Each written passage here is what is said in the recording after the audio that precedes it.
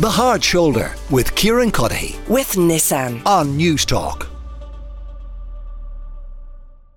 Eamon mentioned there an impending vote at the UN on a call for a ceasefire in Gaza. Patrick Brewery is with me now. He's a senior security lecturer at the University of Bath, former Nato analyst and former army officer as well. Patrick, you're welcome to the show and it's good to talk to you again. What is the significance of this vote at the UN and does the language differ from earlier votes that the US voted against? Good evening, Kieran. Yeah, I think that's it. It's all about the language. The US's objections to the one about 10 days ago was essentially that the process was rushed and that the language was too forthright in its condemnation of Israel while not also condemning Hamas.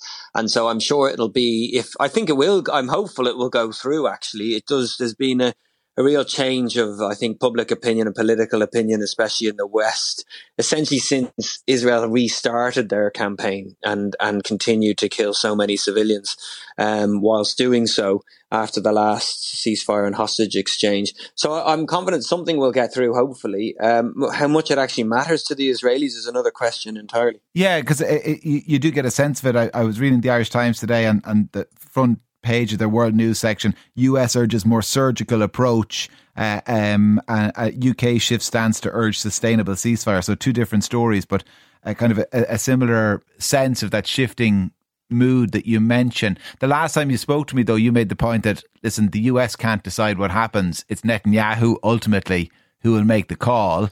How likely do you suspect he's to be influenced by any of this? Well, I think there's a potential thing in terms of like what happens if they refuse to come to the table or implement a ceasefire, and then you can move in towards, I suppose, sanctions, etc. But it would be unusual for sanctions to be applied, say, by the West without US support while they're supplying them with arms. The political opinion in Israel is still that this attack should be continued, that the campaign should be continued despite the casualties. They are obviously aware, or I think surprised about especially the shooting of the 3 Israeli hostages by the Israeli Defense Forces, which is quite shocking, to be honest with you. But Netanyahu, thinks I don't think he had a plan when he went into this, and I think the plan is emerging as it goes on, and that plan is to incur very heavy costs on the whole Palestinian community for allowing Hamas to do this and hosting them, and secondly, potentially just to drive them out altogether. It's what it's looking at this stage. And to put it into context, Kieran, there's nearly 20,000 Palestinians killed, of which we reckon about a third of which are actually combatants from the IDF forces. So they're killing approximately one combatant for every 2 civilians. And now that is pretty much off the charts for any urban conflict we've seen in the last 2 decades. And there's been a lot of urban battles: Fallujah, Sirte, Mosul, Raqqa. The only one that comes close lasted 4 years, and that was in Aleppo between 2012 to 2016, and 25,000 to 30,000 civilians were killed. The Israelis have got close to that target in 10 weeks. It is off the charts. Yeah, it's remarkable when you put it into those terms. The express aims, the military aims of this at the outset, Patrick, were to recover hostages and to destroy Hamas.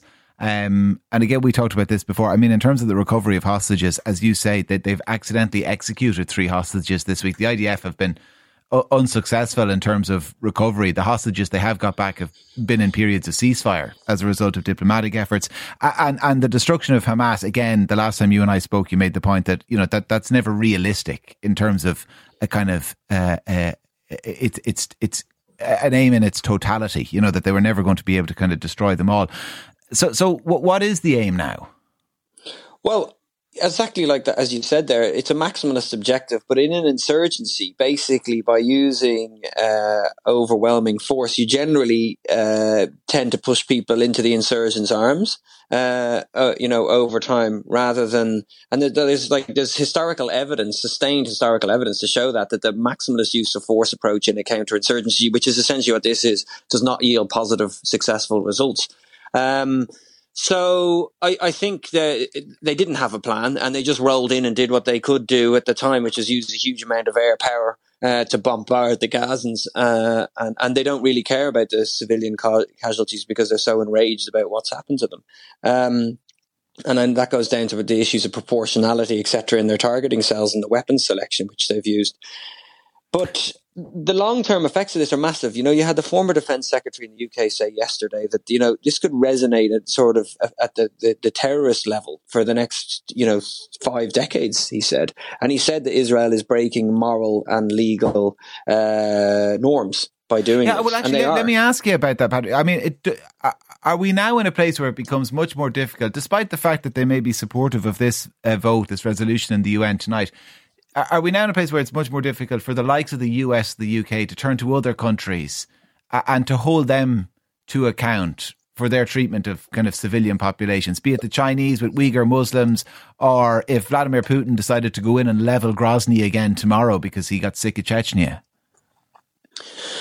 I think we are certainly, in terms of potential war crimes, the International Criminal Court, I would expect may open investigations into the Israeli targeting and the killing of civilians in this campaign. And then the people who supplied them, that becomes a question mark too. So I wouldn't be at all surprised if that happens.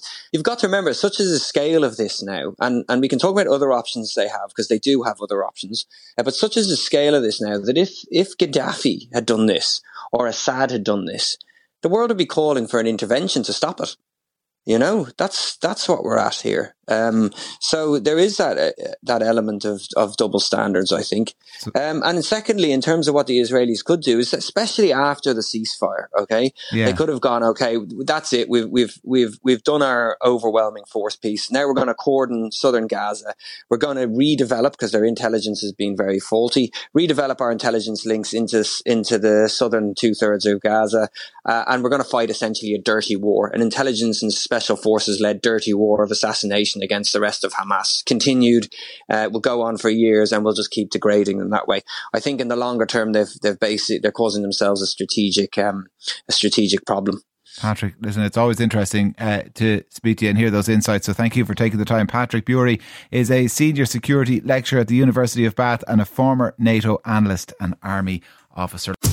The Hard Shoulder with Kieran Cuddihy. With Nissan. Weekdays from 4 on News Talk.